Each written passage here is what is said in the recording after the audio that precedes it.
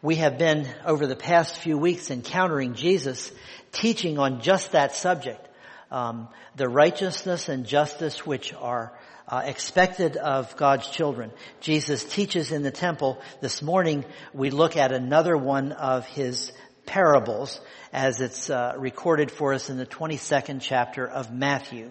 If you are able to stand to receive the gospel today, please do so now. Once more, Jesus spoke to them in parables, saying, "The kingdom of heaven may be compared to a king who gave a wedding banquet for his son. He sent his slaves to call those who had been invited to the wedding banquet, but they would not come.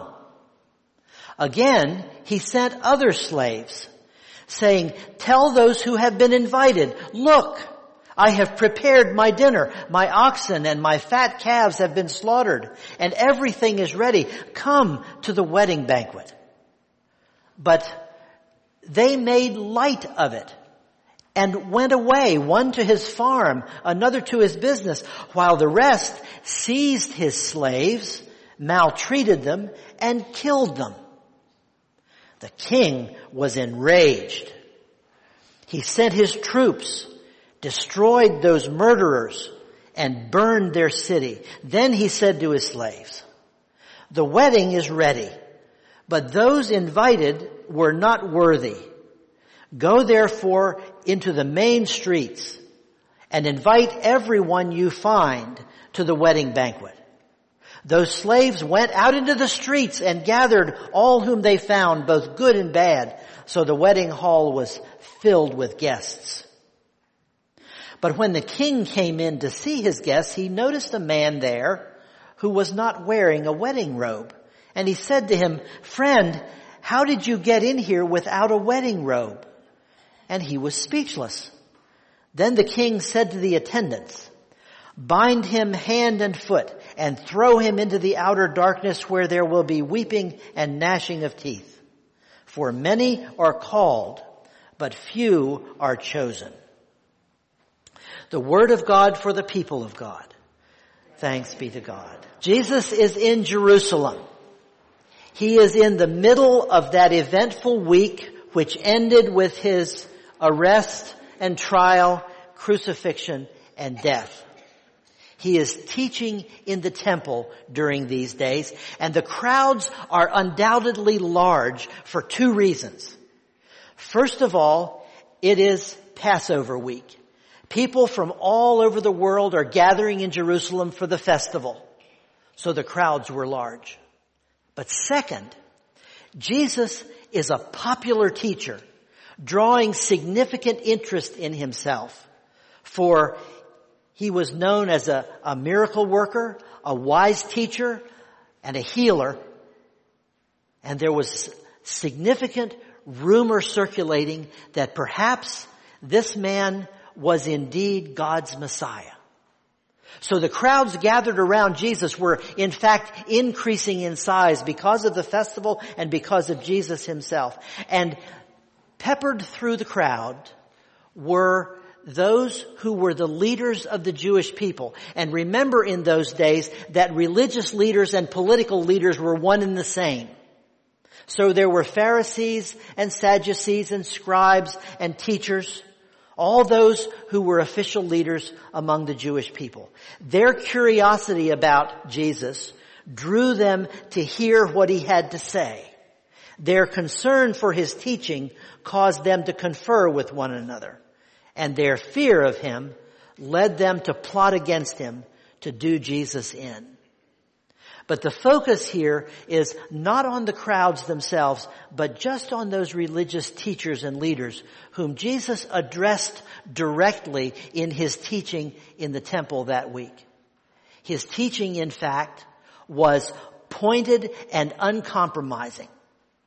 In Matthew's gospel, the writer records parable after parable after parable, teaching after teaching that Jesus spoke during that time in the temple. And he was deliberate in accusing those religious leaders of misleading the people and of violating the trust that God had placed in them. Jesus' first story was about a farmer who sent his 2 sons to work in his vineyard. The first son said he wouldn't go, but then he thought better of it and he went and worked in his father's vineyard for the day. The second son said, "Yes, Father, I will go," but then he didn't. He went and did other things, presumably. Jesus accused the religious leaders. He said, "You are the ones. You are the ones who said yes to God at first, but you have not followed through. You have not honored God. You have, in fact, served only yourselves. Tax collectors and prostitutes will enter the kingdom of God before you. So egregious is your failure to follow through after first you said yes to God." And then Jesus' second parable in the temple that week was about a landowner who put tenants in charge of his vineyard while he traveled. When he sent his servants and then his son to collect the rent at harvest time, but the tenants abused and killed the servants and the son. And Jesus' conclusion, "The kingdom will be taken away from you and given to a people who produces the fruits of the kingdom." The fruits, as we discussed, as we learned from the historians and the prophets of the Old Testament, the fruits of the kingdom are justice and righteousness. Again, the religious leaders were accused by Jesus of neglecting God's call and God's service. And they became more determined to silence Jesus once and for all, because he was accusing them directly. So today we come to the third story, the third parable that Jesus teaches in the temple that week. And this is perhaps the most challenging story for us, because it is nothing less than an absurd story. Its elements don't fit together and they don't make sense together as the story progresses. But despite that, Jesus' point is clear. Many are called, few are chosen. Yet another indictment of the religious leaders and a warning for us. Many are called, few are chosen. Well, as the story begins, an invitation is offered. The king invites guests to come to the palace, to his son's wedding feast. But the invitation is met with rejection. Can you imagine that? Can you imagine an invitation to Buckingham Palace or an invitation to the White House that you would simply refuse and not move heaven and earth to be able to get there? But the people reject the king's invitation. And then the king issues a second one. He sends his servants out and he tells the people, no, come. My ox and my fatted animals are already prepared and the feast is ready. It's going to be not the kind of meal you have at home every day. It's going to be delicious. Who wouldn't come to a party like that? But those invited are apparently unimpressed. And they return to business as usual, doing the things that they do every day. Unusual behavior, unexpected. Makes us ask, what in the world is going on here? That folks would refuse the invitation of the king to a great banquet. But then things go completely off the rails in Jesus' story. We watch in horror as the servants sent by the king to announce the party are seized and abused and murdered. Who saw that coming? How did the stakes suddenly get so high that those who invite you to the wedding feast of the king's son end up losing their lives in return? In retaliation, the king goes to war against his own people. He is enraged by their actions, Matthew tells us, and he unleashes an army. And before we know it, the murderers themselves have been murdered, and the city, presumably the king's own city, is reduced to smoke and ashes. All because of a wedding invitation. But it gets stranger still. With our heads still spinning, we learn that the dinner is still on. The banquet is still going to take place. And so the invitations go out again. This time to just regular people on the main streets of the city. But wait a minute, I thought the city was just destroyed, just burned down. Where'd the city come from? Well, apparently while soldiers pillaged and slashed, all the while great flames were consuming the buildings outside the palace walls, the little sterno burners were still keeping the food warm. And the feast was all ready for the eventual guest. Well, we've already seen, it's not a realistic story. The elements of the story don't fit together and make it a cohesive narrative. But there's one more bizarre thing ahead. There's still something else that is stranger than we would expect. With the party in full swing, you know how they do it. All the guests come in and they begin the party, and then the king makes his grand entrance.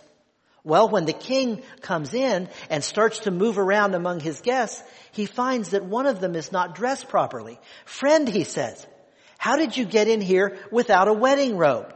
And receiving no satisfactory answer, the poor guy is bound and thrown out, not just outside the hall, but into the outer darkness where there will be weeping and gnashing of teeth. With friends like that, who needs enemies?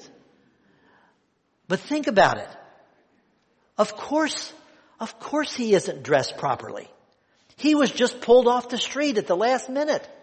The only guy who would come, or the only people who would come. But this king, well, I think we've finally reached the point of the story with all of these strange things happening, all of these unexpected things that don't necessarily fit together and make a sensible story. Finally, we get to Jesus' point. This king is no pushover. He is exacting in his expectations and uncompromising in his will.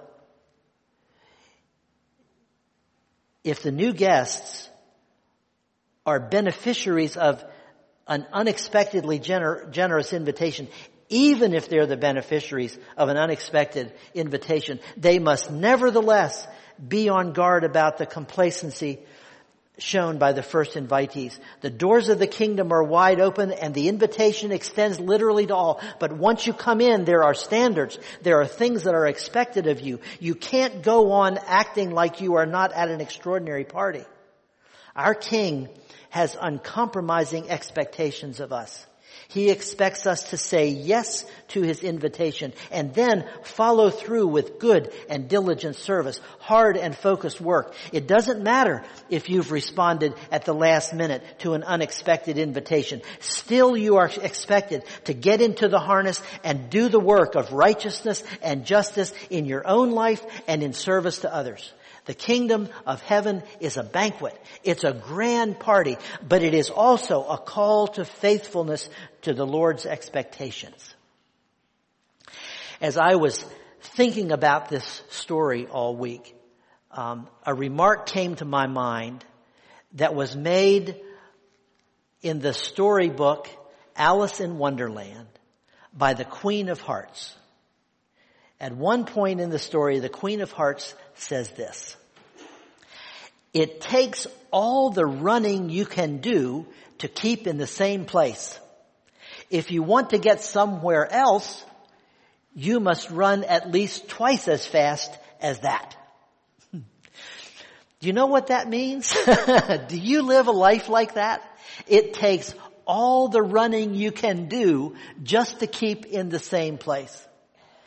The Pharisees, the teachers in Jesus' time, were using the festivities of Passover as Jesus stood there in the temple and addressed them. They were using the festivities as if they were the ones being served. Instead of recognizing that they were called to be servants of the King, they were taking the opportunity to rest on their privilege and direct others to serve and follow. Jesus warns them sternly, you will be thrown out into, not just out into the street, but into that place where there will be weeping and gnashing of teeth. Jesus warns them, and he warns us sternly not to fall into the same trap. We are chosen by God, sisters and brothers, and that's occasion for a great party and a great celebration. Chosen by the God of the universe, you and I. But we are chosen not for privilege, but for service. To serve others to whom God sends us. Well, the wedding banquet is an absurd little story. The elements of the story don't quite fit together in a sensible way. But Jesus taught in stories so that his teachings would be remembered. In each of his parables, there's something unexpected, something surprising that occurs. That makes the story memorable. Well, and not only have these parables been remembered, but we still focus on them and think about them, talk about them and study them 2,000 years later. In this one, it is the absurdities that are unexpected. And that made a memorable story, one that people remembered and that we still read. But the point of Jesus' wedding banquet story is unmistakable. Spurn the King's invitation at your own risk. To be a part of the kingdom of God carries values and expectations. To be a part of the kingdom of God requires all the running you can do and even more. Amen.